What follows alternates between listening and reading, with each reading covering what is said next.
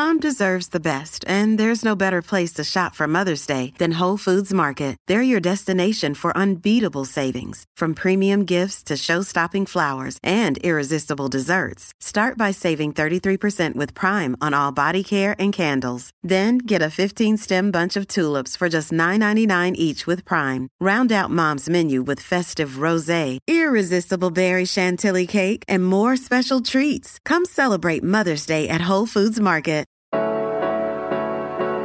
Welcome to Just Break Up, the podcast about love, heartbreak, and all the relationship advice you don't want to hear. My name is Sierra DeMulder. And I'm Sam Blackwell. And this week we're going to tackle topics like dating racists, not getting off, and being a perfectionist, dating a perfectionist.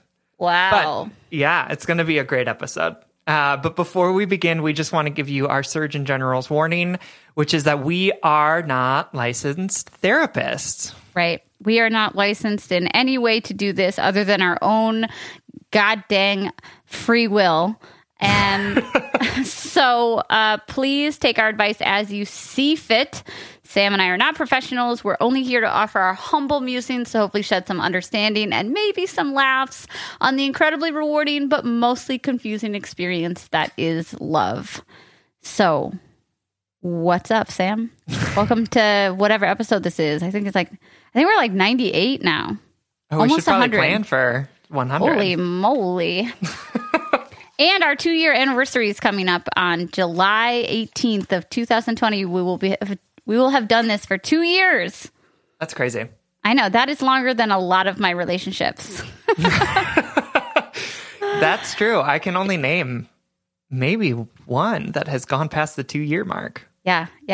No, actually, the sad thing is there are two, other than the one that I'm currently in. There are two, but the one was just so awful and cheated on me constantly. So I cannot literally believe that was 2 years. Anyway, and so how long did you live with your ex? I just want to bring that up. Yeah, just 2 years. So like, okay, good. So our we've podcast been doing has this for as long as I lived with my ex, which is great. Can you imagine?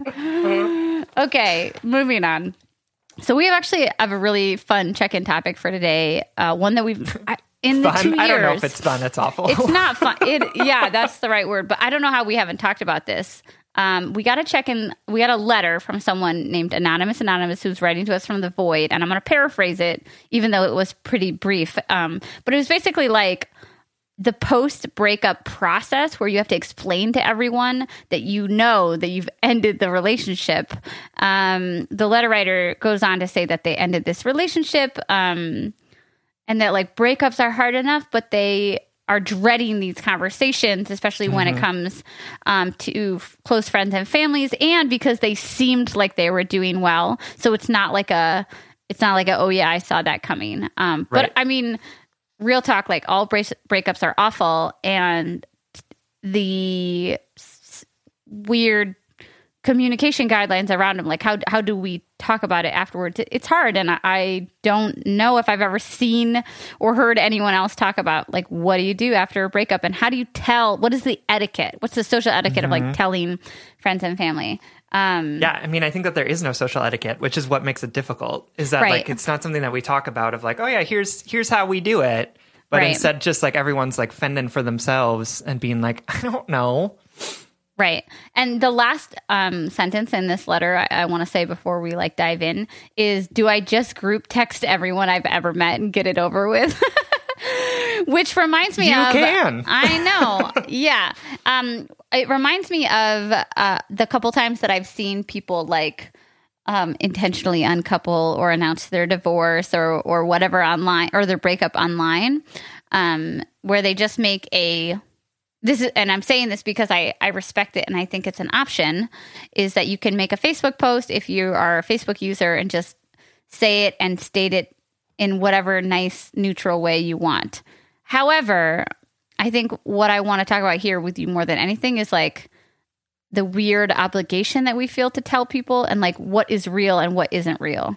Like, you know what I mean? Like, let's first talk about like, what are the actual obligations that we have, and then how to navigate those moving forward. Yeah. Because we we don't have to tell anyone. No, you don't. I mean, that's at the end of the day, it's your business. And you don't have to tell anyone, right? Like no one is should expect to have that access to you, right? Like if you don't want to tell anyone, you don't have to. It's going to make things weird because you're going to have to like be in conversation with people and like not tell them about it. But like, I would love for you to think about this process instead of being like, oh, how do I make sure that all these other people are uncomfortable or are comfortable and know? And instead think like, who do I need to know to make things better for me? Or who do I need to tell in order to make this process easier for me? Right. Now, one of the things that I have seen people do, so I've seen, the Facebook post that's like, hey, everyone, just FYI, we are breaking up. It's amiable. We've separated, right. Right. We just want people to know so that we don't have to like literally tell every single person in our life next time we see them. Right. I've also seen people be like, hey, best friend who's like with me during this breakup process, can you tell people about it so that I don't have to, so that next time I see them, they know, but I don't have to be like, hey, Doug and I broke up. Like, Doug, that dick. Which is like, honestly, I used that tactic when my dad died. So like it worked really well for me in that instance. And I think it could also work really well in a breakup too.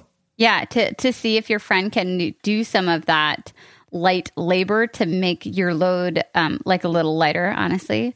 I also think that like it's important to say people aren't obligated to you know, your priority right now is to take care of yourself and your mental wellness and your boundaries and your priorities. But I think the letter writer and you, Sam, bring up the very important thing is that like sometimes those mass notices or like letting people know in advance is an act of kindness to yourself. And so like even if it's uncomfortable now to send that mass text message or to ask your friend to do the labor for you, it's so that you can better move on with your life. It's like I think about like how can I navigate conversations at a party if somebody's like, oh, how's so and so? You're like, oh, well, we broke up actually. Am I going to like burst into tears or am I going to like respect, you know, that's like, real. Can I hang if somebody asks me about it? Or am I going to like, you know, badmouth this person for the next 10 hours at this party, even though that they're like across the room? Or do I trust myself and my boundaries and my healing well enough to where I can say, oh, we separated, but it was a good choice for everyone.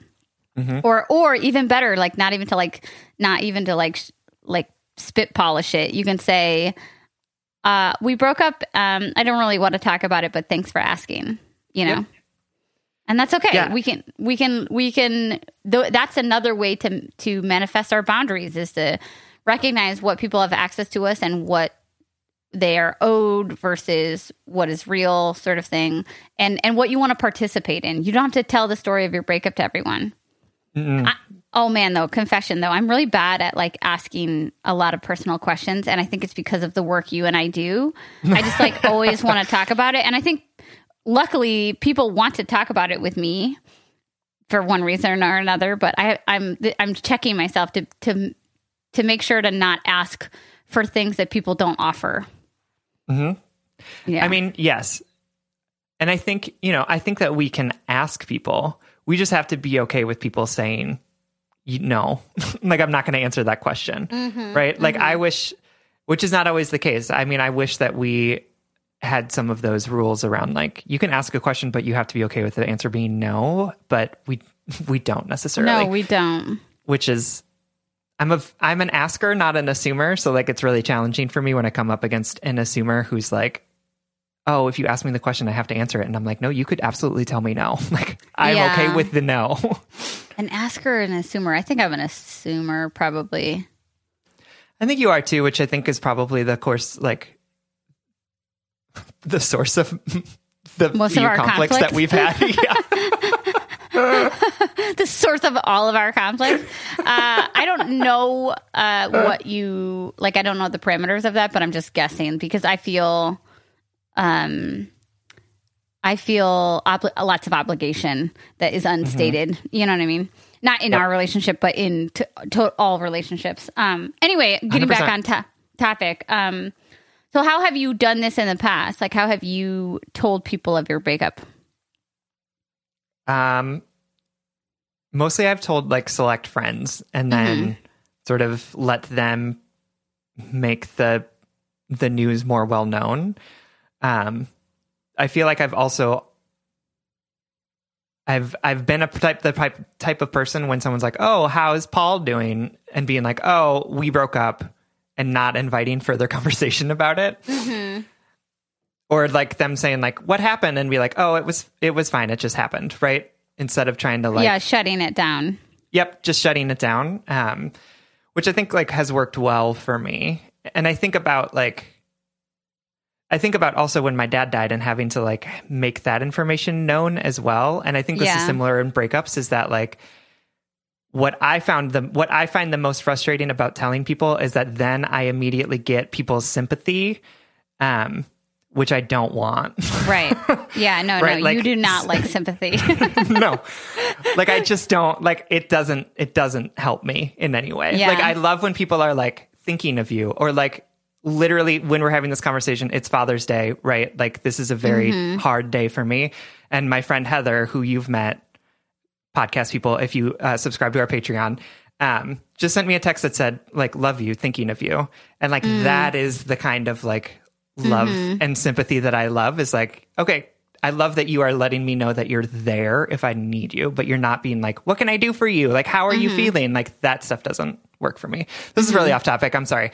But I was thinking like, one of the things that like when talking to people who had gone through similar grief was like, you get to control who you talk to about what, right? Like people are going to ask you questions and you are allowed to say like, "You don't get, I'm not going to answer that." Yeah. And I think that it can be similar with breakups too, right? Like breakups are a form of grief, right? Totally. You've lost something that's really important to you, or you've lost a person, or you've lost a stability of a relationship. And so I think you can say like, you're in a grieving process and you don't know anything except to process your own grief so that you can begin to move forward. Right. Exactly. Do you feel like you don't use Facebook, but like, do you feel like a way about the Facebook post? I think it's great if that's what you want to do.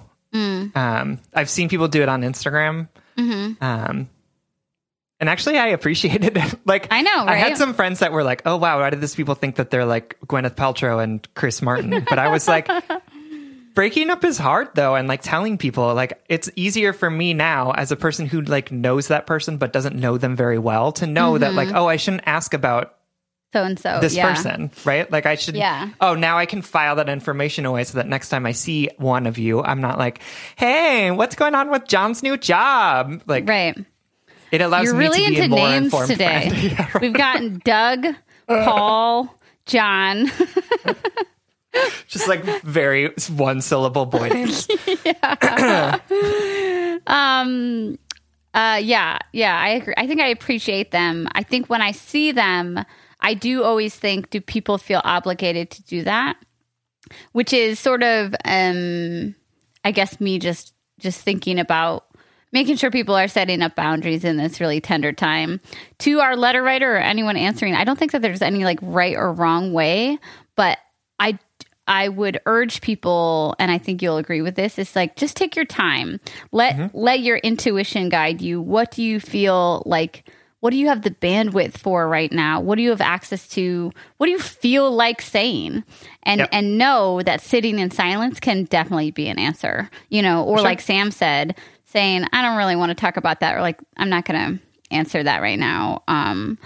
Not letting people know this thing happened. Like, don't feel like the big thing that you have to do right now is to tell all your people. The big thing you need to do right now is to process what's happening and make sure that you can grow or reestablish your boundaries or your habits or however you're going to treat yourself during this very vulnerable time.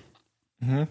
Yeah, I mean, I think you could even use a script to tell people, right? You could be like, "Hey, so-and-so and I just wanted to let you know that so-and-so and I broke up. I don't really want to talk about the details of it right now, but please know that I am safe and supported. And am working through what this means for me. Right?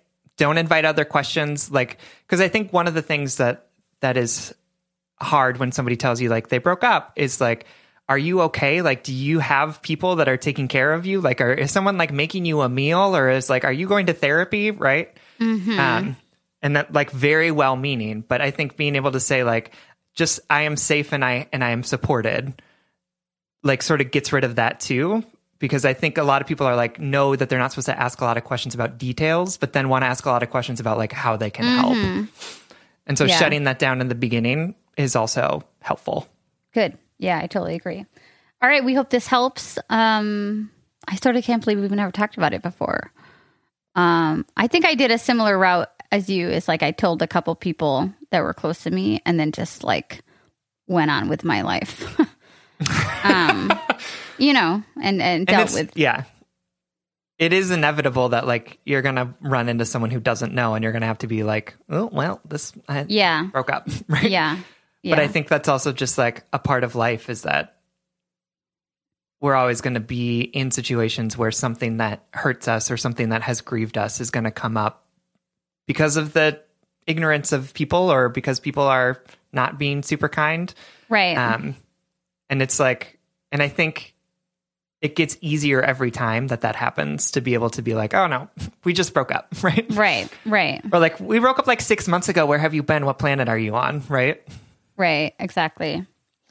Okay. Yeah. I'm sure folks can DM us with some other ideas too. Do you want to get into our letters? Yeah, let's do it. This first one. I can't wait. I mean, I can wait. I'm intrigued on what you're going to say. Yeah, I'm intrigued what you're going to say too. All right, let's so go. This letter comes from Eugene Listener, who's writing from Oregon. Hey, y'all. First off, I wanted to say that I love your podcast so much. I'll keep my love short because I know you probably hear the same thing a million times a day, but it's true. You are amazing.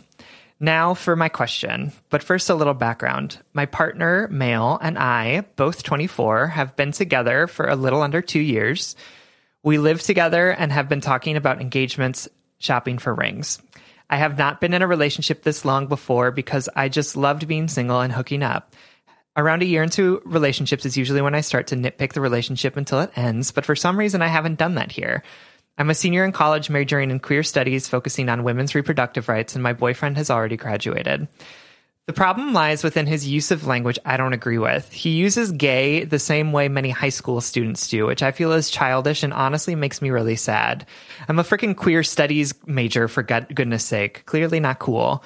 He also uses language such as retarded to describe things. Again, not cool. I have brought up my concern with him and told him, especially with the field I'm going into, he cannot be talking like that. But even if I wasn't, that's not okay. That's not an okay thing to say. His response is, I know, I'll work on it, and I have been seeing some improvement, but if it were up to me, he would stop completely and immediately. There are some other things, like the fact that he doesn't know the difference between a vagina and a uterus, that really bother me and make me feel like I'm dating a 12-year-old sometimes.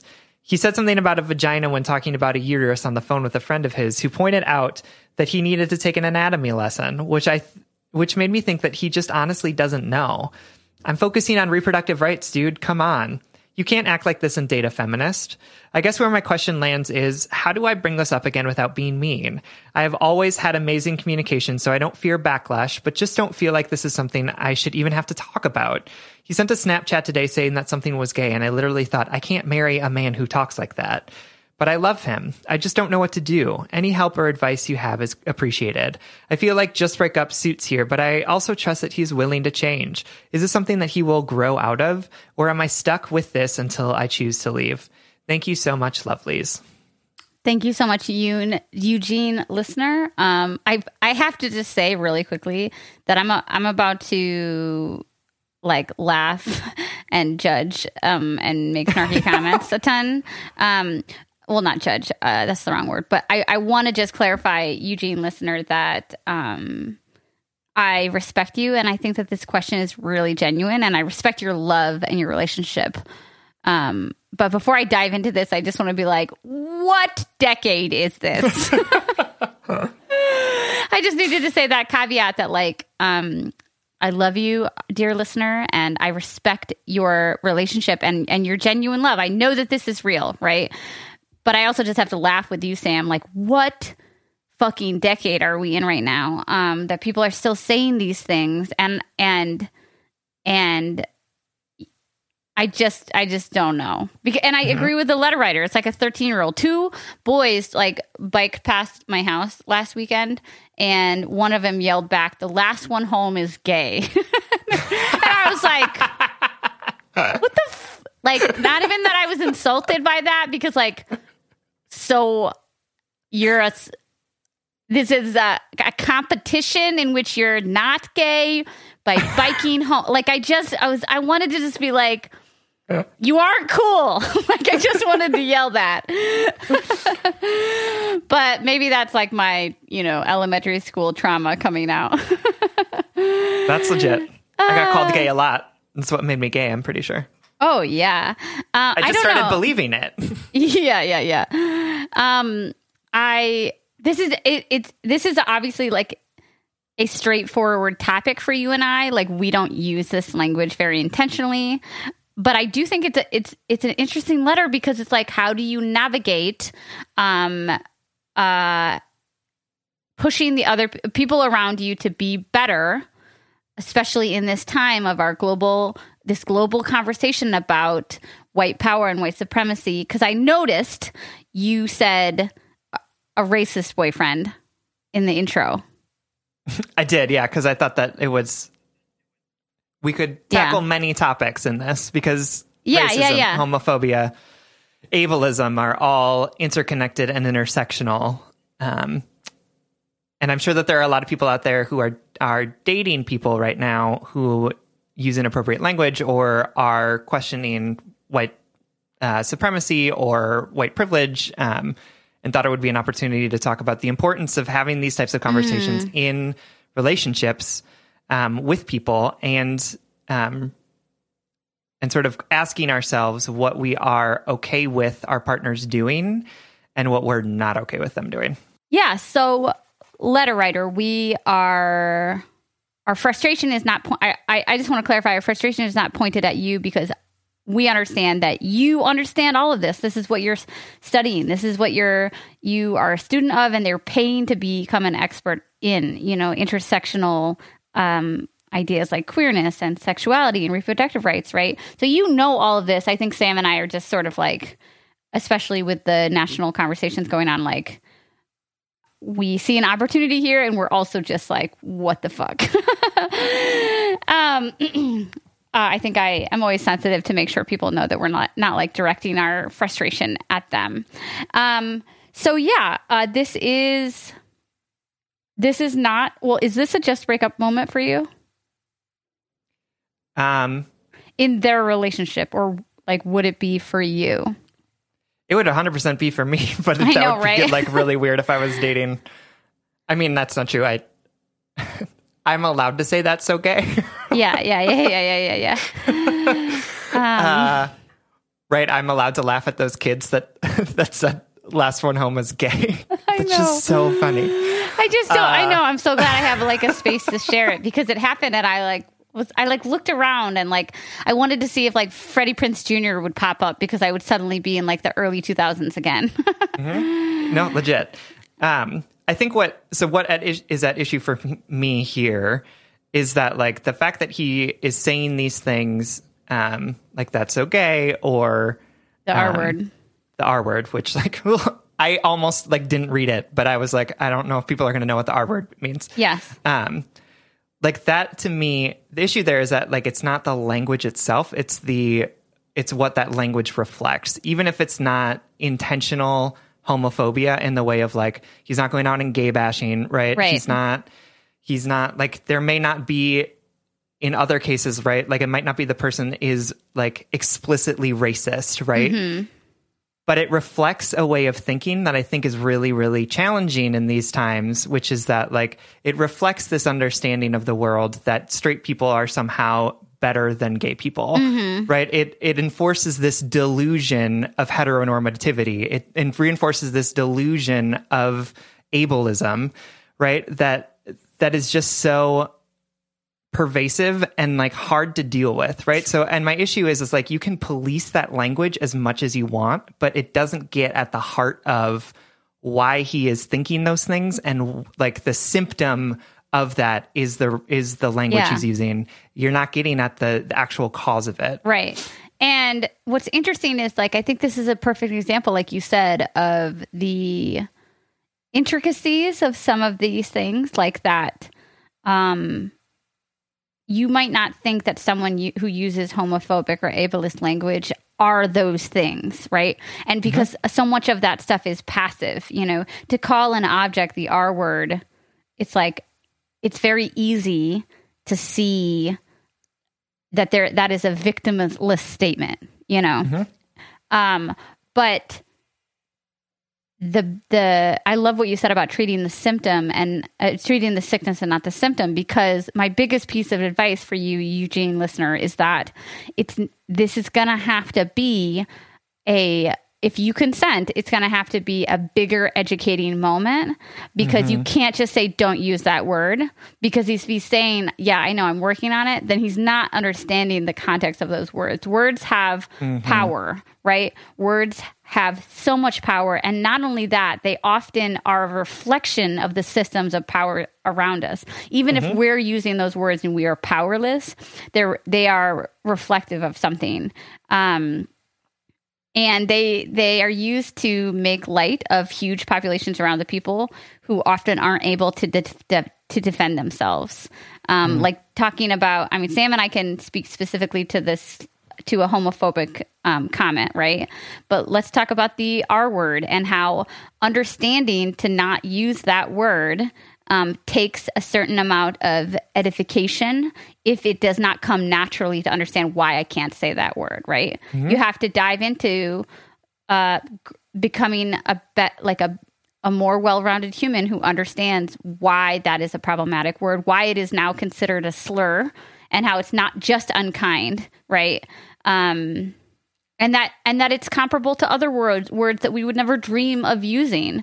So I like straight up advice wise, other than just like complaining to you or having a conversation with you, Sam, about this, you know, the power of language, my straight up advice would be, Eugene listener, like if you want this partnership to go on and to not, and because you're 100% warranted. I would never marry someone who called things gay. And that's not just because I sleep with people who are not men, right? You know? Right.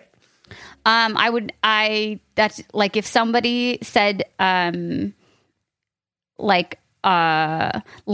racist statements around me, I just could never be like, yeah, okay, let's have babies together, you know? But I want to say, in this very, in this unique time, that like, I understand that navigating through some of these topics can be difficult because, like we said a couple episodes ago, we're all racist, right? We're all ableist. We are all sexist because we grew up in those systems. So even if we work, like, even if we're the kindest, most loving-hearted person, we can still call something gay and not know why that is offensive, you know? And that intricacy, that really complicated nature of humanity makes unpacking these things difficult, but it's not impossible. And in my notes, I wrote, like, it's okay to not know. You know, it's if there are folks out there who use the R word right now, and you're just learning that it's considered a slur, that's okay. It's okay to start, right? It's okay to be a beginner. It's okay to not know. It's okay to start somewhere, but you have to start. And to our letter writer, it's gonna have to be a bigger. You're going to have to say to him explicitly that that's offensive. It's problematic. It makes him wildly unattractive and like not a good person. You know, he might be saying like, oh, you know, this movie was so gay because it was bad and had nothing to do with like homosexuality. But like, you know what a fucking boner killer that is for me? Like, I just can't. And you get it, letter writer. You know this. You have to be able to. And it's not about being mean. It's about being authentic, right? It's about expressing your true feelings about this, because it's not gonna. It's not gonna go away, like Sam said, if you just treat the symptom. That's right. And I think having those conversations about the actual sickness is going to be more important than just policing the symptom, right? So having the conversation about like, when you use gay in a derogatory term, it means that you are, or in a derogatory way, it means that you think that straight people are inherently better than gay people, right? Is that a reality that you are comfortable saying out loud? Like, is that really what you want to be thinking? Because that is homophobia. Like, that is the definition of homophobia. Yeah. Right? So, like, it's not just enough to stop saying that. It has to be, how are we recognizing and dismantling this understanding that we were all raised in, right? That so many of us were brought in, that straight is the norm and gay people are the aberration, right? Gay people just all want to be like straight people. Gay people are not as good as straight people because straight people are the norm, and the norm is the best. So like, how do you have that conversation to like lead him through the way that the way that he uses those words is like reflecting a bigger thinking, and say like, do you want to be homophobic? Because if you do, like, you're doing a great job. But like, if you want to not be homophobic, you need to like stop saying those things and start being more intentional about thinking about the types of things that you're saying and why you're saying them. Yeah, and having standards for that, because like just as well as we do, that these things are manifestations of something bigger and that they're wildly unattractive to you and problematic. Like, it's okay for you to have standards for your partners. Like, it's okay for you to educate your partner because just because I am excuse me, hesitant to ask folks to do this type of labor in all situations, but in this partnership, like you are in a partnership, like you guys are putting in work to be together, to meet each other where we're at, and it doesn't sound like he is capable of meeting you where you're at, where you want him to be, with the current tools that he has. So what tools can you share with him that make it clear not only why what he's saying is inappropriate, but why you will not tolerate it? Sure. But I also think, like, I do want to call this out because I like know so many people who are like, my deal breaker is like that they're not less than 6 feet tall, but like their deal breaker isn't that their partner's not a racist. And like, I just think that we collectively need to be demanding more of our partners and saying like, it's not okay for me to just sweep this under the rug because I like you so much, right? Like the fact that somebody is casually racist or intentionally racist, the fact that they are casually homophobic or casually ableist is like, should be something that renders someone so unattractive that we don't want to be with them anymore, 100%. Right? And I think that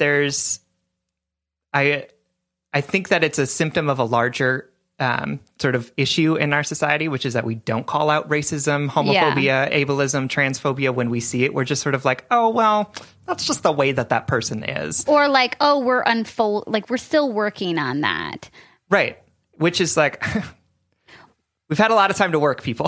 Like, all I've been thinking about is the commentary that I've seen from some of my Black friends or from the Black leaders that I follow online that are basically like, all you have been telling us to do is be patient. Like, how much waiting can we do to have like justice, you know?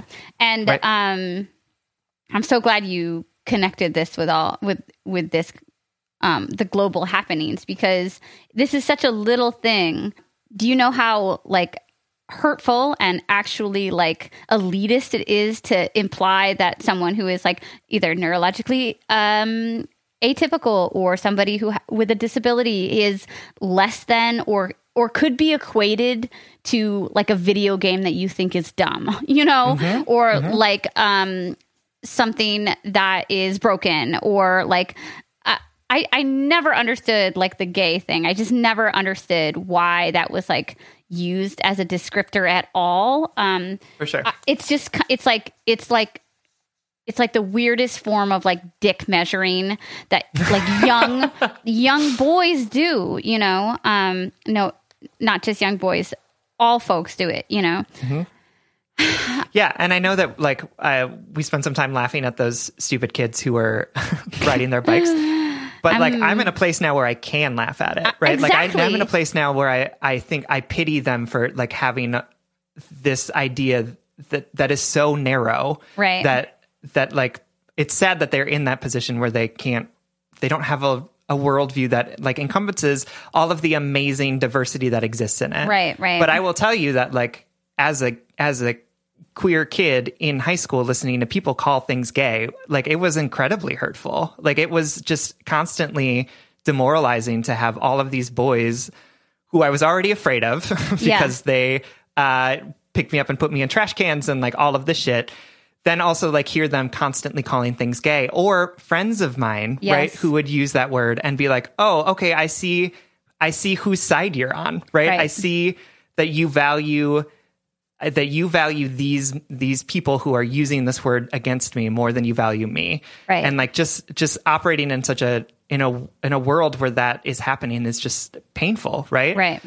So like we're laughing about it because now I think it's hilarious, but it is also horrible. It's also really painful. Like I'm laughing from a point of pain, right? And so just to be clear, like if you want to play this for him, like if you want to play me talking about what it feels like to have someone use that word as like calling a video game gay and how hurtful that is for me, like do it, because I don't know how else to explain to people that like that word, the F word, like those are derogatory, painful words to hear over and over again. And I just don't know how else to say, like, it hurts. Like, it just hurts to hear stuff like that. And I think, again, connecting it to our conversation about like racism, like where we were taught in our indoctrination, in our education, that like racism looks like burning crosses and slavery, when in reality, racism has so many iterations that it's so deeply entrenched in our society. Similarly, you know, we're taught that homophobia is hate crimes and like not letting gay people marry it. But homophobia is also so deeply entrenched in our society that people use language in such a flippant, easy way, in like a way that is like, oh, let me toss this around because it is so meaningless, right? So because it is so hurtless or victimless, right? Not knowing that you don't have to call, for example, Sam, my dear best friend and co-host, like you don't have to call Sam the F word and beat him up after a fucking like in the alley to be homophobic. Instead, you can say that Sam is the same thing as this thing that you think sucks, right? It's just the sliding scale. We think these isms or these phobias happen on grand scales, but they happen in the smallest moments, right? For sure. There are 1,000 small moments together, you know, woven together into microaggressions or macroaggressions or hate crimes or whatever. Legislation, right? Anyway, I know that we are most likely preaching to the choir, and I know that Eugene listener, our letter writer, knows all of these things. I want to give you just a couple approaches to how to have this conversation with your partner, since we've talked about why it's important and our thoughts on it. But I do want to give you some takeaways, because now is the time, friends and head and heart workers. Like, now is the time to be better, period. We're not just working for change. We are changing, right? And that change is going to manifest everywhere. I'm gonna start with like a superficial thing that it's not superficial at all, but like something that I saw online that I thought was petty, hysterical, and so accurate. Somebody, and honestly, y'all, it was like 2 weeks ago, so I don't remember where or who said this, but like somebody was like, my homegirl who is white, I caught her singing along to a rap song and saying the N-word. And I called her out on it, and she was like, oh, it was an accident or whatever, you know? And so somebody responded and said, the next time you're together, videotape her doing it and see if she thinks it's an accident then. And if it is, see if she'll let you post it. So, what I will glean from that, Eugene, listener, is maybe you can say to your partner, like, would you ever say this in front of somebody who was gay or who was differently abled? And if he's like, no, I wouldn't. I'm just talking about this video game. Well, you can be like, well, you shouldn't say it in the first place in front of me, right? Like you shouldn't say it at all. It doesn't have to do, it's about what's in your heart, not what's in front of you. Or just like record him and threaten to put it online and let the internet take care of it. Just kidding. Okay, but like the serious way to approach this, I think, is the way you approach any other particularly ideological problem in your relationship, like when somebody's not showing up in the right way, or when they believe something, when they don't want to have kids and you do, or whatever. You prepare your thoughts and you tell them you have something important you want to talk to them about.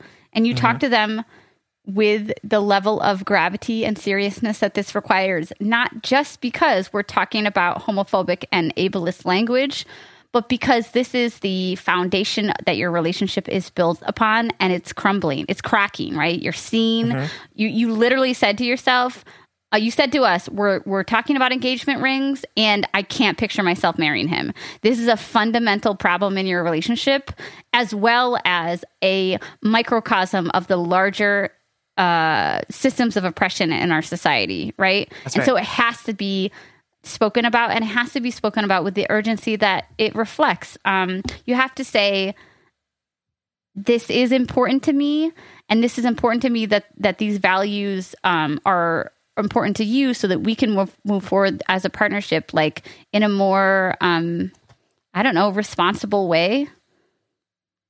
I think I stumbled there for a moment because I started thinking about, so like Willow and I have been having so many conversations about what it will be like to potentially raise white children in an anti-racist way. And I want to make sure that I am including...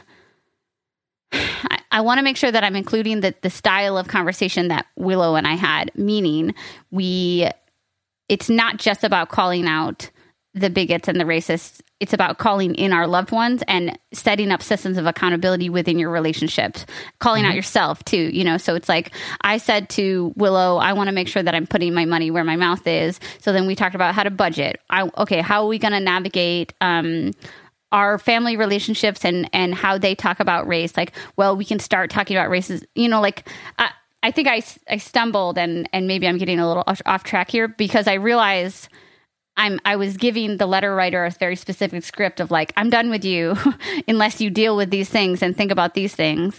But it's also about the bigger idea of the ongoing conversation about how this shouldn't, I think this is what I'm trying to get at. Sorry.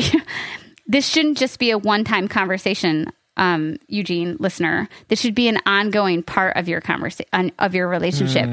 What are the values of your relationship? What are not just the individual values that are important to you, but what are you two as a unit, as a partnership going to work on, and how is it going to contribute to the liberation of the people around us?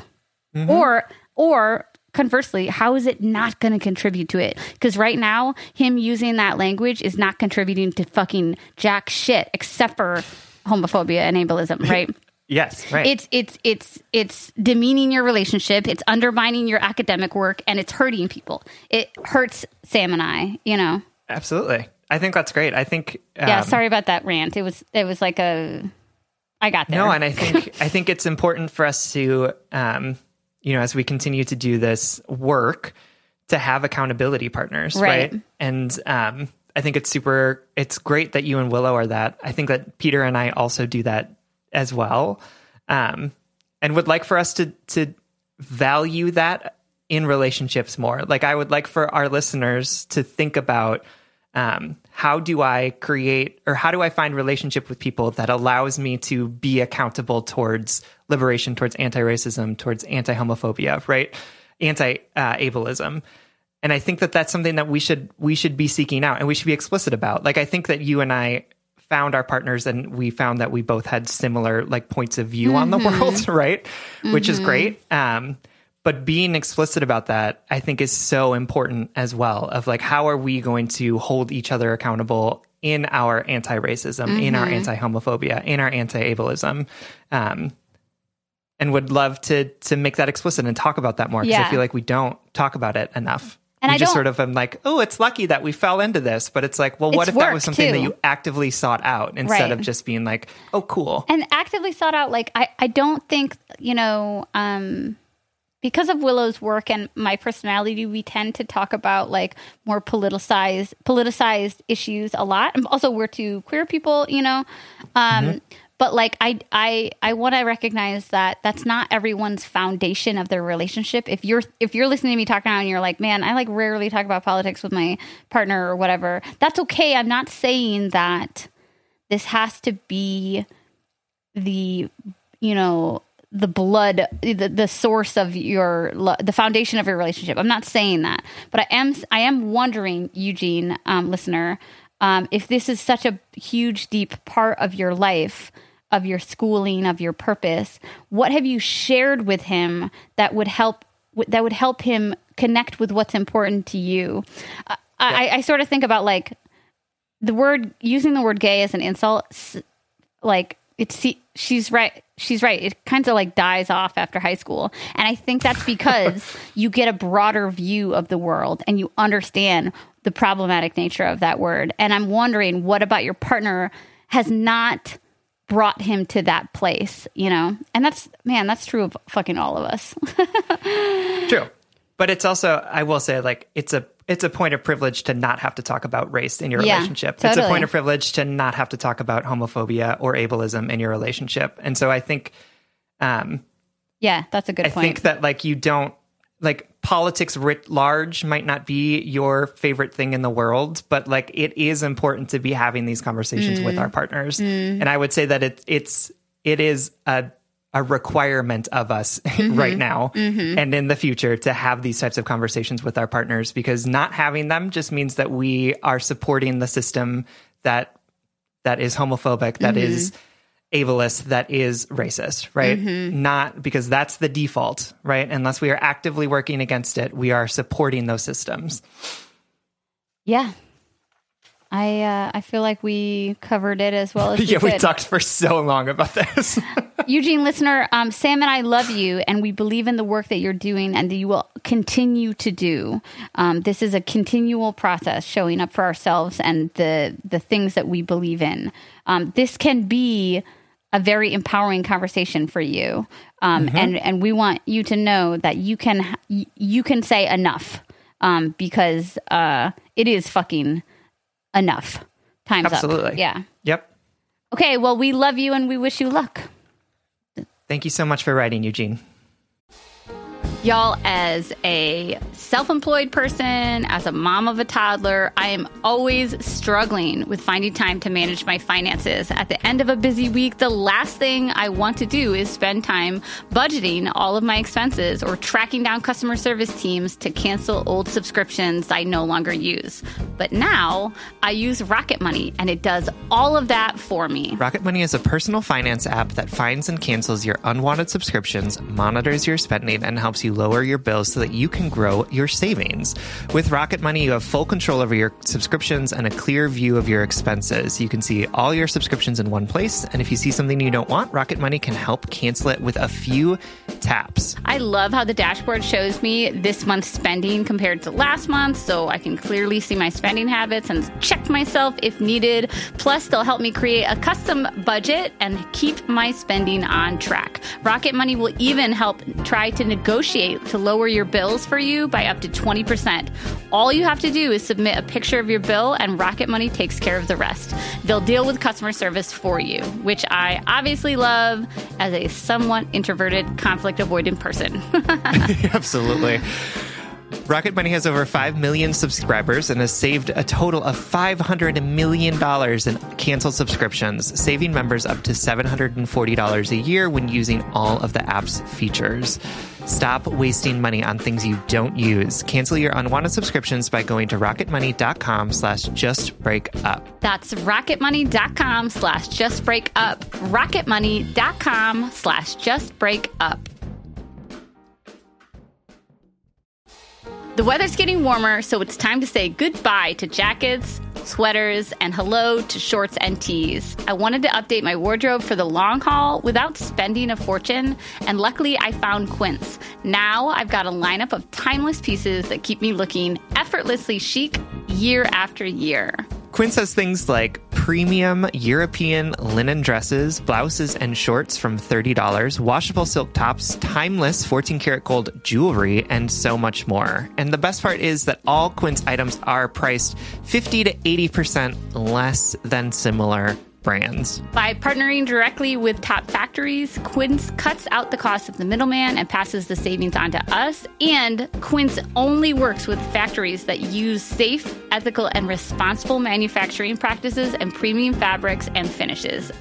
This past month, I treated myself to a pair of new slippers because I'm in that hashtag mom life era of my life, in which I am never not in slippers. And these are 100% Australian shearling lined clog slippers. And I love that they're slip on, but they have those durable rubber outsoles. They're super cushy, super comfortable, but I feel like I can run outside to like take the trash out in them while also like staying warm and active in the house. Get warm weather ready with Quince. Go to quince.com/justbreakup for free shipping on your order and 365-day returns. That's QUINCE.com/justbreakup to get free shipping and 365-day returns. Quince.com/justbreakup. All right. Our next letter is from Solo Gal, who is writing to us from Worryland. Worryland. Worryland. I love that. I'm there all the time. I love this letter. You know me. I know. I literally wrote on it, sex. It's about sex. Can two people stay together if they feel like they've both had better sex with other people? Should you be your partner's best sexual partner to date? And can a relationship last if that isn't the case? I'm in a new relationship with a great guy, and we've recently discussed the fact that we aren't each other's best / we're not totally sexually compatible. I'm a cis woman that finds it impossible to come from penetration alone, a fact that my new guy finds hard to understand, as apparently none of his exes have ever had this issue. Fuck those guys. I'm able to make myself come with the use of stimuli like toys or porn, but during sex, I get in my head about how I look and how my body jiggles, and not enough time tends to be given to the amount of foreplay I need, which I appreciate can be over half an hour sometimes. He likes particularly dirty or pornographic sex, which isn't something I want to, having come from a previously kinky sub-dom relationship. After sex, my partner always asks if I've enjoyed the sex and seems to constantly worry that I'm bored. I've expressed that I enjoy sex and intimacy without an orgasm attached to it, but the lack of an orgasm on my part seems to make him doubt his sexual performance and knocks his confidence rather than question how we can change our sex life to nurture my performance. He finds sex toys gimmicky and cringy and never suggests using anything, despite me literally putting my wand on the bed during sex. I've taken the initiative to incorporate it myself, but he rushes to the finish line. There is a disconnect between the concern he shows for my pleasure and taking action / adapting to improve it. I worry that the constant dissection of our sex life is continually knocking his confidence and making it a little too clinical. We also discussed that he has a bit of a Madonna / whore complex with me. He's admitted that he hasn't been able to totally let go with me as he has with some other one-night stands. He says this is down to the lack of intimacy felt with those women. He didn't know them, didn't really care about them or respect them. Therefore, he was able to do whatever he wanted during sex without feeling pressure or judgment.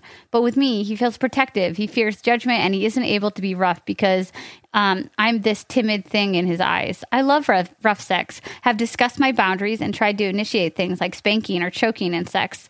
He asked me to stop doing it because it felt unnatural or clunky to him. I understand that he needs to initiate. He needs to want to initiate things like that with me without me forcing his hand, but I worry he won't ever be able to. I'm not sure how we can move from this with both of us comparing our sex lives to the better ones we had before with our exes. I'm falling in love with this guy, and this is the only part of the puzzle that causes me stress, as I feel that he's totally at ease with our sex life. I know coming will always be an issue for me, but I'm happy to take my own pleasure into my own hands. Him not holding back will, in turn, give me more confidence and ease. I'm the tallest and biggest girl he's ever dated. Though I love my body and I'm an average 12, I'm aware that I'm harder to throw around than his average type of 5'2" skinny girl. He compliments my body constantly, but I do think he finds my size a challenge in terms of sexual maneuvers. Is it wrong for me to be happy orgasming alone, free from his impatience and ego? I truly love our intimacy, but I want to be treated like any other conquest. I want him to see me as he sees others. Do you think this sounds too unsustainable for a future together? Is there anything I can do to shake him out of this? Thanks for all you do. I'm learning every week. X. Thank you so much for writing, Solo Gal. Mm-hmm. All right. Are you going to go off? No, I'm not, but maybe. I've said this before, and I don't want to speak for all bodies, but it is. I think that it's true to say that it is statistically much, much, much harder to come from just penetration alone if you have a vulva, let's say, and. Well, I don't even want to say that. I want to be mindful about how I'm talking about penetrative sex. But anyway, so I know very few people. I think I know one person in my entire goddamn life of everyone I have ever met in my entire life, in my 34 years, who can come from penetration only. And that only happened once. I'm not saying your boyfriend. Just one time. Yes. So I'm not saying any of that. I'm not assuming that they faked it or whatever, because I don't want to take away anyone's sexual agency. But I just want to say that there is a dynamic going on here that's bigger than this one relationship, and that dynamic is the prevalent historical practice of prioritizing male pleasure over anything else, and that pleasure being the hierarchy of pleasure also being conflated by the fact that sometimes people who don't get off easily feel a lot of shame and anxiety, and the taboos against women's sexuality, and the taboo of the fucking female orgasm, and how that's like, I don't know, a weird phenomenon for some people. I just want to start this conversation by saying, like, your experience is probably very common. Your lack of pleasure is honestly probably really common. Your lack of centering your pleasure is probably very common, something that I super relate to. And it is a problem to me. It is a problem to me. I'm not saying break up, but I feel like there's a bigger disconnect happening in this sexual relationship than just like an incompatibility. I'm going to pass the reins for you for a second, because I'm sure I lost track of what the fuck I was saying. No, I mean, I think this is just toxic masculinity at just rearing its ugly head, as it likes to do. It is, because I right? think and I think I want to call out, right? I was just going to go ham on your boyfriend, but I want to call out that this toxic masculinity is not serving you, and it's not serving him, right? Because he is so focused on his penis being the giver of pleasure that it's impacting him, because his penis isn't the giver of pleasure. And so he's now in this state of oh wow, I'm not performing sexually, right? And he is so focused on that he can't see that he can give pleasure in other ways, right? It would actually be, his sexual performance would be better if he picked up that vibrator and brought it out, right? If he spent more time focused less on his own penis and more on your body parts, right? If he used his mouth, his fingers, if he used the tools that he has available to him, he could be a sex god, right? He could be amazing at this. Sex god. But instead, he's focusing on this one thing, which we've been taught, right? We as boys have been taught that our penises are the center of the universe, right? And so it's it's just so frustrating because like he's experiencing this lack of confidence because he is so narrowly defining how performance looks, right? Yes. And I don't know if you can unlearn that in a way that you haven't already talked to him about, right? Like, I don't know how much more you can say to him to say like, this isn't working for me. Here are some tools that have worked for me in the past. And I don't care about how sad you are that your penis doesn't make me orgasm, right? Like, yeah. Yeah. I want to say too, I love you said it like that too, because it's like, if you think your penis is solely responsible for pleasure, you're going to disappoint a lot of people. You're going to disappoint yourself over and over and over again because like that's just not the way that the world works. Yeah. So Logal, I want to say too that I spent my entire sexual life up until probably, I don't know, 4 years ago or something, thinking that something was wrong with me and my body because the ways I could and couldn't get off. But there is nothing wrong with your body, and there's no right or wrong way to get off. There just isn't. Mm-mm. What we see in porn is a manifestation of the sex industry that has been cultivated since film has been a thing. You know what I mean? Mm-hmm. But even look at the porn industry and how wildly diverse it is. I know it has no true scope of that, right? You know, there's no true scope of how diverse people's sex life is, but at least it paints a broad stroke, right? But so it sounds like you know that there's nothing wrong with your body and that I like that you say like, I will take my pleasure into my own hands, but why deny yourself a partnership or like a sex life that is pleasure inclusive for you? Why settle is what I want to ask you. Mm-hmm. Because we settle constantly. We put other people's needs before us. We put other people's pleasure before us. But you deserve a partner who is invested in your pleasure beyond the idea of it, beyond the manifestation of what he understands to be how you should be pleasured, right? Mm-hmm. And let me tell you, like a fulfilling sex life, if you want it, if that's something that you want in a relationship, it only deepens intimacy, right? When you feel like you can communicate in that way, beyond the verbal or the non-physical. For sure. So you said, Sam, that you feel like that he's beyond learning. I disagree, but I want to hear you. Go ahead. No, I think I just might be coming at this in a moment of... Which is fine. I think I feel like I'm at my threshold of empathy for people. Yeah, we're in a mood today. We're definitely this is a mood episode.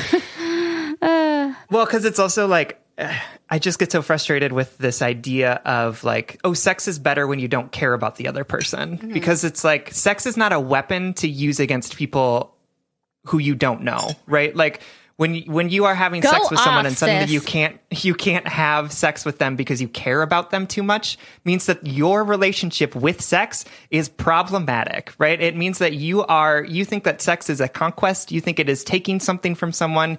You think that sex is like about crossing boundaries and like not bringing respect or intimacy into the equation. Ooh, let me add to that. That is an issue. That is a big issue. Let me add to that too, because it's not just that. Because I agree, there's a Madonna and a horror complex going on here, but you also think that loving sex, intimate, vulnerable relationship sex can't be kinky or dominant or rough, right? And that is a lie that we've been told forever, again, by our indoctrinated society that is founded on like the Puritan religion, the idea that there's quote good sex and bad sex, and that you can have bad sex only in these ways. Like there's a I think it's called the Golden Circle but I'm pulling this out of my college years.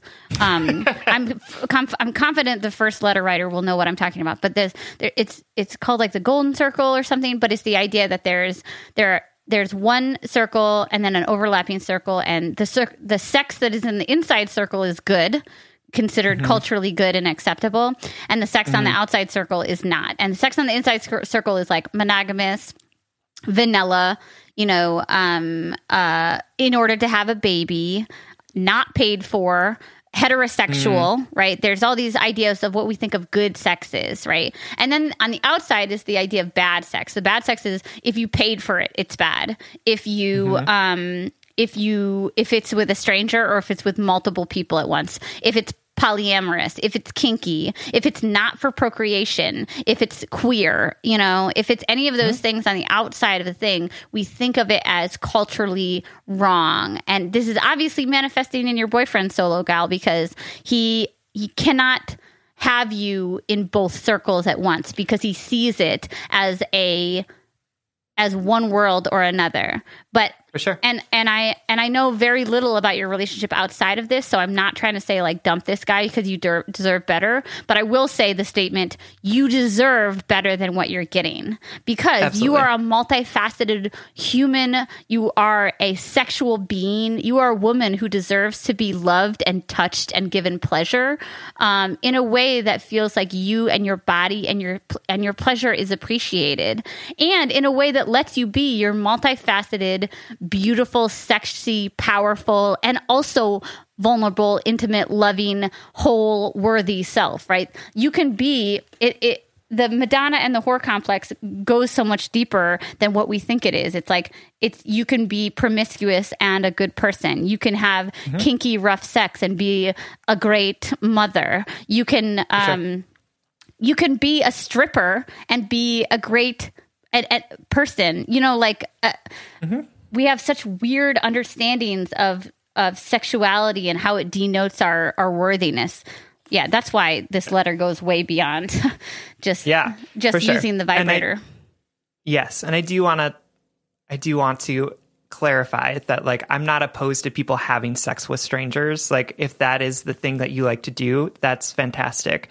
I think what I pulled out of this letter was that he only really liked to have sex with people when he didn't care about them or respect them, right? And that's different than having sex with strangers. That is speaking to this like toxic masculine idea that that women are objects, and the sex is better when the women are just objects rather than when they are whole people who are complicated, who are size 12 and tall, and who really want to be kinky, but you're not able to do it because you don't want to treat them like an object, even if they're asking you to, right? Like, there's just, I think I'm just like really over toxic masculinity right now. I know. And I think, like Sierra said, right? This toxically masculine man has the ability to move forward, has the ability to be better. And I will support you, Solo Gal, if you want to spend the time to bring him along in that journey, but recognize that it's going to be emotional labor on your part. Recognize that is so often the role of women to help teach men to not be toxically masculine, right? Like, and I think, but I, as a person, am over toxic masculinity just in general, right? Like, and I'm trying not to conflate this person that you are dating and that you love and that you really want to be with, and this system that we have. But it's really hard for me right now, so I'm just going to call myself out on that and say, like, sorry that I went off. I'm sure that he's a lovely person in other aspects. But all these things, I feel like Solo Gal is leaning towards, where she's feeling the frustration of like, I'm asking for what I want. I'm giving you permission. And for some reason, you can't meet me here, Yeah. In which case, then he can't meet you there, and then you need to take a step back, right? That's why I'm not saying just break up, my love. But I am saying, like, this is bigger than just you asking for what you want, because, like Sam says, you've done that already. This is some like really big internalized unpacking going on, and do you want to be the one that pushes him to that? Maybe you do. If so, also, like, You're right, though. It's just so fucking problematic. I want to say something before we move on to the next letter. Solo Gal, I in one of my relationships that was a heterosexual partnership, I felt as though my partner, although I loved him very much, like didn't want to. We had very penis-focused sex. And at a point in our relationship, I was like, this is becoming a problem to me because I feel like you don't even like want to like look at my body, or like you don't want it. You're not even acknowledging it. And it came down to a fact that he was like less experienced than I was and felt intimidated. Right. But I realized at one point or another, I could give him directions. I could tell him what I wanted, even, and he was responsive to that. Like he wanted me to do that, but I couldn't unpack his insecurities for him. I could give him directions. I could give him requests. I could call him out on things. I could tell him like, you know, just like you can, Solo Gal, you can say like, you can fuck me like this, right? And still respect me, or, you know, but you're not the one who's going to be able to unpack what makes him uncomfortable. And right now it sounds like the complexities of human sexualities and you being in your sexual power is making him feel really vulnerable. I just want you to remember that it's not on you to make him feel better for that vulnerability. It's on him to unpack it. Cool. Absolutely. All right, Solo Gal, we love you so much, and we want you to get that orgasm. You deserve That's it. Right. And like, give yourself that orgasm. He doesn't need to be around for it if he's not going to do the things to make it done. Well, and that's what she said. She's like, I'm fine doing it myself, but like, why settle, girl? You deserve both, right? You deserve orgasms by yourself, and you deserve orgasms with your partner if you choose to want that. That's right. All right, friends. Thank you so much for writing, Solo Gal. We love you. All right. Our final letter comes from Anonymous Perfectionist, who is writing from Denver. Hey, Sam and Sierra. My boyfriend, 30-year-old straight male, and I, 25-year-old straight female, have been together for about a year and a half. We met not long after I moved to Colorado, and we're friends who started casually hooking up and then who started dating and now are moving in together. We have fun and make each other laugh, and he challenges me in a lot of the ways that I really appreciate. In general, we want the same big things out of life, and both are just trying to have a good time and make the most of it all. To tell you more about him, he grew up very athletic, good at pretty much every sport he tried. He makes friends easily with anyone and everyone and is well liked. He's also super hot, in my personal opinion, which is a nice bonus.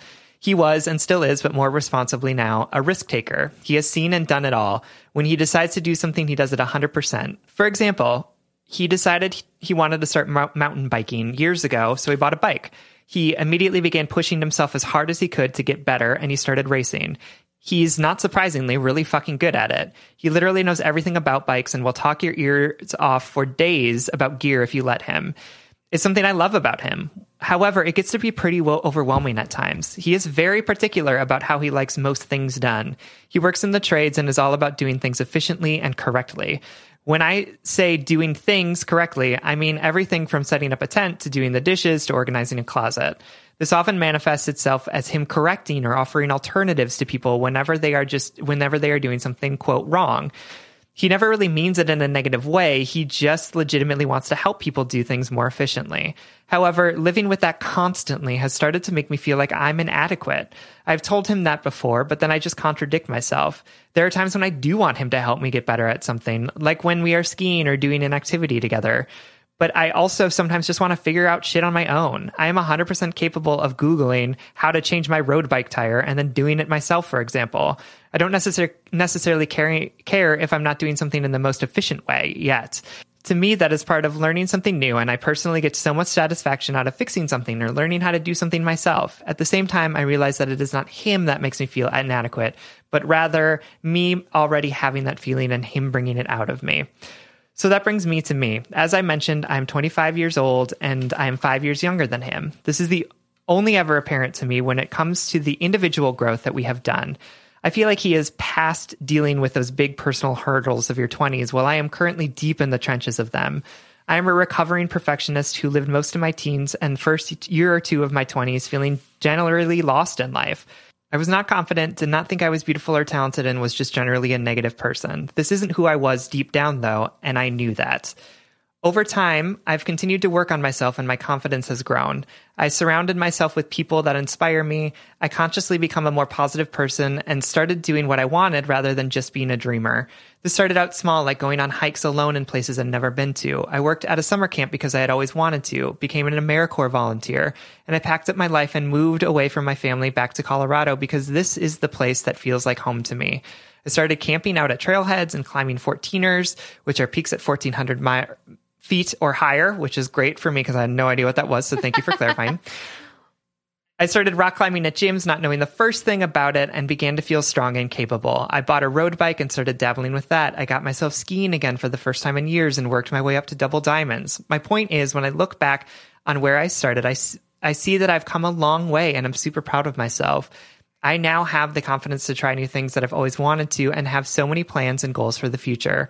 But then I met my boyfriend. At first, I loved being challenged by him. He's the best skier I know, the best biker I know, and he used to be super into rock climbing and has done some crazy shit that I can only begin to dream to be physically capable of doing one day. I admire that about him, but the perfectionist in me has started rearing her head and telling me I'm not good enough for him. Anything I've done that I'm proud of, he's done that and more. I've noticed that I just let him take the lead on pretty much everything because I know he's better than me. I start to undersell myself and assume that I'm going to fail at something because he does with ease. I've started to feel threatened by other badass women who I perceive as being better than me because I feel like on some level my boyfriend would rather be with a girl that challenges him.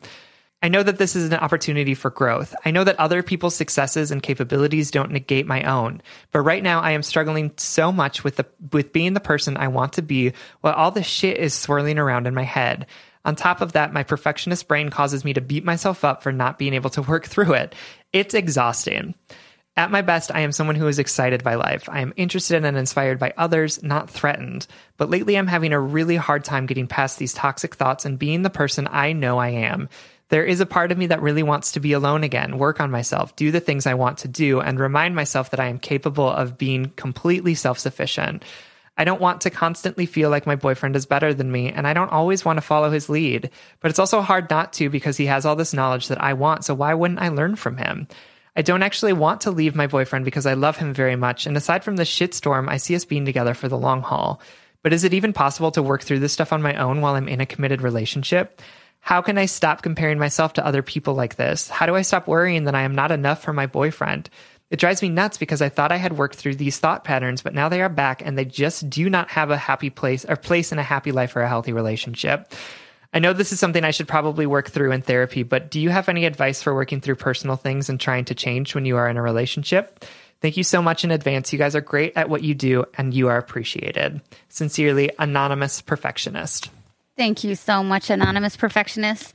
I love this letter. I love all these letters. I love everybody's letters. Everybody's letters are amazing. I feel for this one. I have lots of notes written down. And you know what my first one is? You know who is a badass? ? I wrote it down as I was listening to you because the letter writer writes like they are starting to feel insecure about other badass women. And I was like, dang, like, you know what's badass is like following that tiny voice within yourself that tells you that you're not living up to the potential of who you want to be.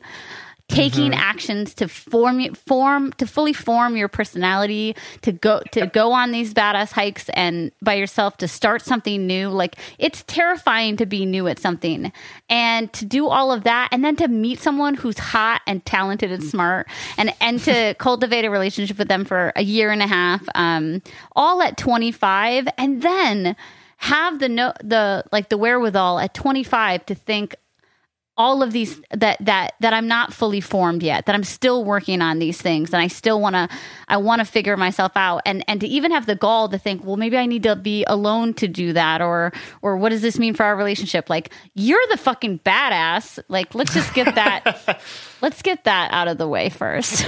For sure. Absolutely.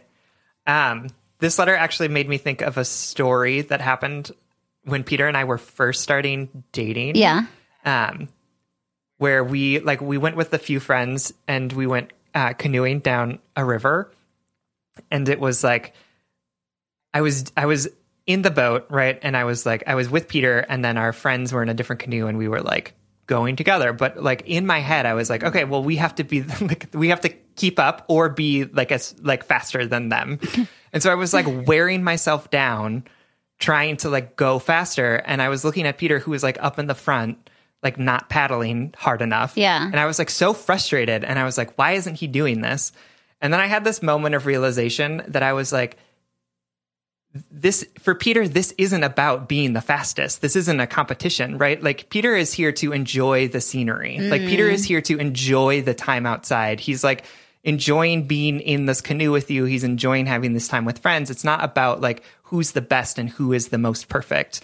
And it was like such a shift for me to like realize, first of all, that my perfectionism was so deeply ingrained in me that I couldn't even see outside of it. Right? Like I couldn't even, I was like, I had nothing but assumption that like the way that you canoe is to be the best and the fastest at it. And had this realization, thanks to Peter, and I have told them the story before, I had this realization that actually being the best and the fastest is not necessarily the only goal or the only metric by which we can measure ourselves, right?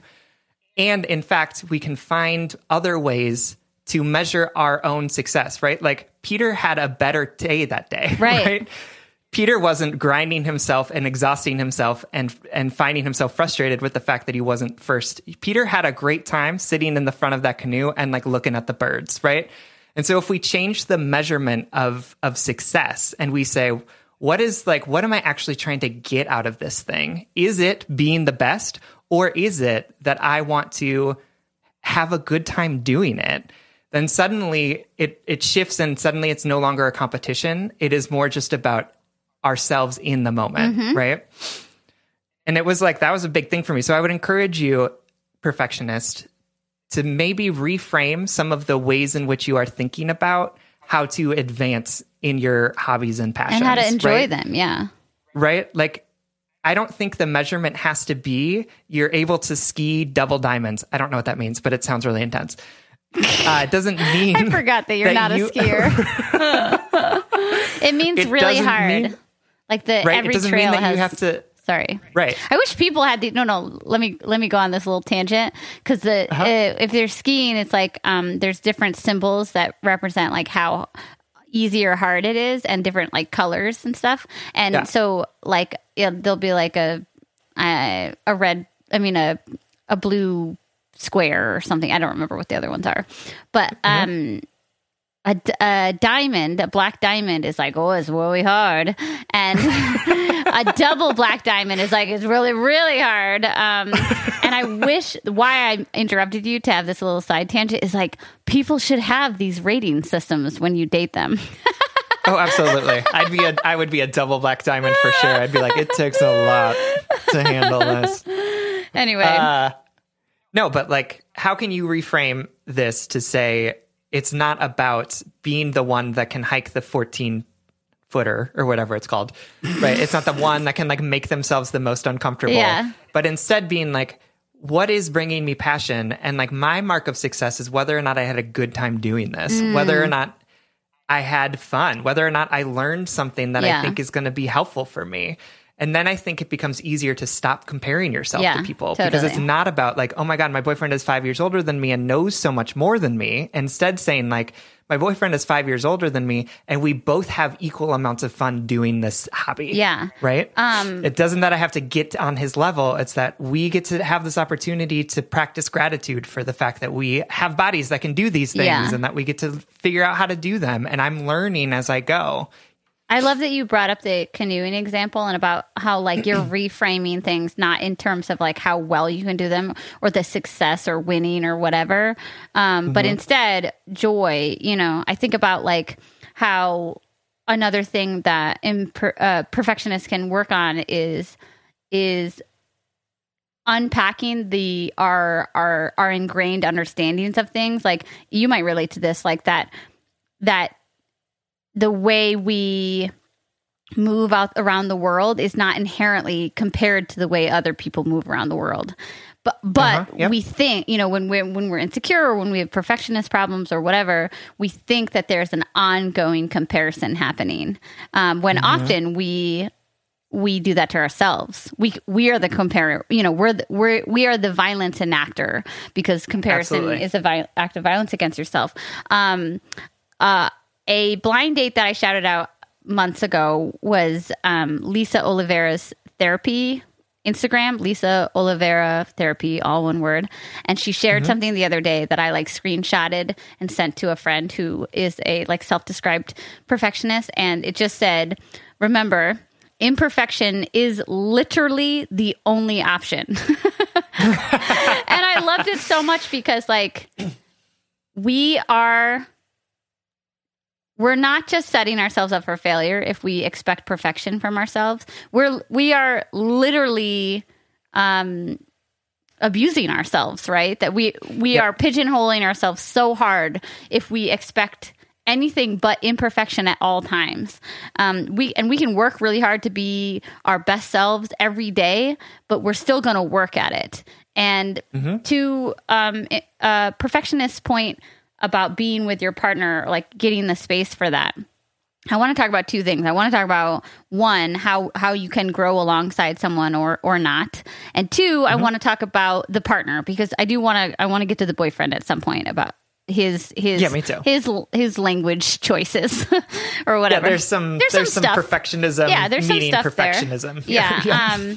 But so perfectionist, you write in your letter, I don't want to leave my boyfriend, period. But I'm worried about this and this and this and this, and I'm wondering if I can do all these growing things. You absolutely can grow alongside someone in relationship with them, but you cannot do that if you do not accept the fact that it will be imperfect. And I think this anxiety that's manifesting in you right now is, oh my God, not only will I seem imperfect to my partner, not only is that a terrifying thing, but my relationship will inherently be imperfect if I am not a whole, perfect, developed self while in it. But again, that is not an option. Two perfect people being together at the perfect time in the perfect way is literally not on the test. It is not a choice, right? It's impossible. So I just want to relieve you of the pressure to meet that, because I too used to think that I was a broken person that needed certain conditions to become not broken, right? Yep. And one of those conditions was that I didn't have the ability to hurt anyone, right? A huge source of my anxiety was I recognized that I was hurting, that I had some brokenness in myself that I wanted to heal, but I thought I couldn't do that or with someone or around someone or next to someone because I was going to hurt them. But then I started to understand a deeper part of my healing was understanding that I will inherently hurt people because that's human, because we are imperfect beings, and that there is no level of perfection or healedness that I could get to that would make me more worthy than I am right now. So you absolutely can grow alongside your partner if you see yourself as whole, imperfect, worthy inside and out of that relationship. And you say I know you're you brought up therapy and you know that we're going to suggest that, but I actually really strongly suggest it in this point, not because you're more or less broken than other people, but because therapy is an amazing tool to help you grow alongside your partner, right? Because you are there for yourself, for the benefit of yourself, but it will also benefit your relationship. And therapy is a great place to go, particularly if you have anxiety or perfection issues, because you're going to see this person hypothetically once a week or talk to them online. And you're going to be able to be, you have a more constant reminder of the ways in which you are setting yourself up to fail and ways you can better empower yourself to not hold yourself to such crazy canoeing standards, Right? No, I love that. And I will say, like, it is, like Sierra said, it is impossible to be in relationship with someone, to be perfect before being in relationship with someone, right? And these feelings of perfectionism, like, I also still struggle with them even in my relationship with Peter right now, right? And I feel like I have to be the one that knows how to do everything and take care of everything. And when I don't, I can tell you it's because I think that I'm not making my dad proud. So, like, this is a deeply learned thing. But it happens all the time. It happened like last week where I was an asshole to Peter, not because Peter deserved me to be an asshole to him, but because I was so upset about something that I had tried to do and failed at, that I was angry with the world. I was telling myself I wasn't lovable. I was telling myself that everyone hated me because I wasn't perfect, right? And yet our relationship is still standing, right? Peter and I had a conversation about it. We worked it out, right? So it is possible to continue to grow. And it is not even possible. It's required. We are always in a state of growth, and we need to do that alone. We need to do that in relationship, and we can't never be not growing. Right. Or changing, right? Because we are malleable, and we are learning, and we are growing all the time. Right. Let's talk about the boyfriend. So part of this... Again, I'm over men right now, and I don't understand what's happening. It's okay. I want to tell him to shut up and mind his own business. Interesting. I don't. Probably not super helpful. I don't. I think actually, to the letter writer's credit, I think that she wrote him in a way that I understand, right? That, like, this is just the way this person understands the world and is applying his understanding of the world to other people, and has yet to be told, dear letter writer, that the way that he views and functions in the world is not a universally applicable thing. Like, he just has yet to be told that, right? And maybe that's where your, like, grief with men is manifesting, because people go a while without, like, that. So part of this is on him, at least in his, like, your partner's a great partner, right? He's a good guy. He's good at all these things, but he is not meeting you where you're at in this one particular place. And it can be solved pretty simply with some effort from both of you. I think that you have to say, hey, there are times that I love when you help me and tell me what to do. There are other times that it makes me feel really insecure, and I don't want your help because I want to figure it out on my own. Can we both make a mindful effort I will tell you I'll tell you lovingly when I want and don't want your advice. And you can ask me before you tell me how to do something. It's as simple as that. You just say, can you ask me before you tell me how to do something? Because I'm struggling with my own anxiety and my own perfectionism. And so when you tell me how to do something, it can make me feel really insecure and like I'm the dumb one. B, it strips me of my learning experience. And C, you can come off kind of like you're judging me, right? Like that you're taking my agency away from me. Plus, like, the world does not function at the same level of efficiency or even functionality that you do. Like, everybody views reality differently. So you can say that to him, and then it's on him to be able to understand that. Here's what I would say to him if I could talk to him. At some point in our lives, we have to, if we want to be truly effective, we have to learn how to not just be right, not to be right, but to be helpful, right? And our understanding of helpful is not indicated by what we think is as helpful, but by what other people find helpful, right? It doesn't matter how right or knowledgeable we are. I think about that as a teacher in poetry, like I have my online classes going on right now. It is my job to tell people to share my knowledge as effectively as possible, but it's not about being right. It's about being helpful and delivering that knowledge to them in a way that they can receive it, depending on where they are in their writing process, And so, to your boyfriend's approach to life right now, he has to realize that it's incredibly one-sided, and that you just want this simple level of respect to say, like, ask me before you give it to me. Also, like, that's for sure. Like, to give you a lot of credit, like, it must be hard living with somebody like that. Absolutely. I could imagine, and I feel like Peter probably knows what it's like to live with someone like that. But I also wonder if, like, it's so great that you and he seem to have this understanding of what his goals are, which is like efficiency. But I wonder if in those moments you could use that as a tool to help redirect and say something like, honey, I love you. But right now my goal isn't about efficiency. It's about learning this.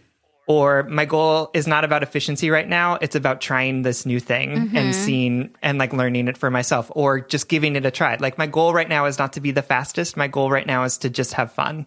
And actually use that language to help him reframe in his head that sometimes the goal isn't always efficiency. Right. Which is like, I get it. Like, I think that is a great worldview to have, right? Like, that's for sure a worldview that my dad taught me, was like, how do you do the thing the most efficiently and do it in the right way? But it has been world opening for me to realize that efficiency and the right way aren't always the things that we should be pursuing, and that there's a lot of joy and beauty in things outside of efficiency and quote unquote right way to do things. And there's also like no right way to do things, everyone. There's no right way to do it. Right. Like, legit, there's not. There are ways to do it that may increase efficiency, but efficiency is not always the goal, right? So there's no right way to do things. And this is another reason why perfectionist, why I'm like stressing therapy, although we always suggest it. It's because you are single-handedly trying to unpack your brain's entire understanding of the universe, right? Like, I think about that, folks. Like, when you're trying to when you're working on head and heart work, you are hypothetically single-handedly trying to rewire a lifetime's worth of wiring. And all of us need and could benefit from the assistance of not just a professional, but like somebody who is trained in being able to help us unwire these things, right? And I suggest it to you, perfectionists, because the way that your brain approaches things is so ever present, right? Like, we cannot disconnect from our brains. We cannot disconnect from a lot of our, dad. You, Sam, cannot not think about the things your dad taught you, right? So you turn to your therapist and your loved ones and yourself and resources to help you stay on track for your goals of unpacking some of that stuff, you know? So absolutely. I would definitely suggest therapy because it also gives you tools, perfectionists, to use for the rest of your life and in this relationship, you know? And one more thing to that point, I've said this before, but all of you are whole, even as you become, right? You are a whole person right now, even as you are figuring out what the shape of your next couple of years will be. You are whole, even as you realize that the way things are right now in your heart or your life aren't good enough. It's not that we work to become. We are whole as we become always, right? Mm-hmm. So I just want to say that because, like, it sounds like you feel like a sense of undoneness, or that you're unfinished and your boyfriend is finished, right? That's not real. That's something that our anxiety is telling us to make us feel small and inadequate. Everybody's becoming, everybody's figuring out as they go. Even if they are expert bikers who understand everything about gears, we're all still figuring it out. Absolutely. All right. So we hope that helps. And I encourage you to have some open, vulnerable conversations with your boyfriend. And we love you. We love you. Thank you so much for writing. All right, that brings us to the blind date segment of our episode. This is when we try and set you up with something that we think that you're really going to like. This week, our blind date is... Okay, so I've been meaning to talk about this for a long time, and perfectly timed with a lot of the conversations that we're having on the podcast and globally about being an anti-racist. And this is a graphic novel trilogy by Congressman John Lewis, co-written by Andrew Aydin and Nate Powell, or one of them is the illustrators. And it's called March. And there's 3 books. And if anybody knows, this is like U.S. government history, but it talks about Congressman John Lewis, who is a living legend right now, who it talks about his experience in the fight for equality and justice for the past, what is it going to be, 60 years now or 70 years from the civil rights movement. And he, through the graphic novel, he talks about his experience as a young boy, learning about growing up in like the segregated South, and talks about schools slowly being desegregated, the rise of MLK. And what's really amazing is that he talks about his participation and the formation of these nonviolent groups who at that time, they were called nonviolent not because they didn't break the law or anything, but because a lot of their protests involved sit-ins in which they were violently beaten by, white people who didn't want them breaking laws, right? Anyway, I'm trying to summarize like the entirety of the civil rights movement in John Lewis's life in 5 seconds, but I just can't tell you like how compelling this book is. It's a series of 3 graphic novels, beautifully illustrated, but it's so amazing to hear a firsthand account of what it was like to organize, what it was like not only to live as a Black man in the 50s and 60s and 70s, but what it was like to organize, and the minds and the minds behind the movement, the catalysts behind it, etc.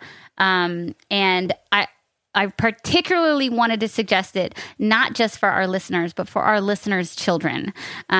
This book doesn't pull any punches.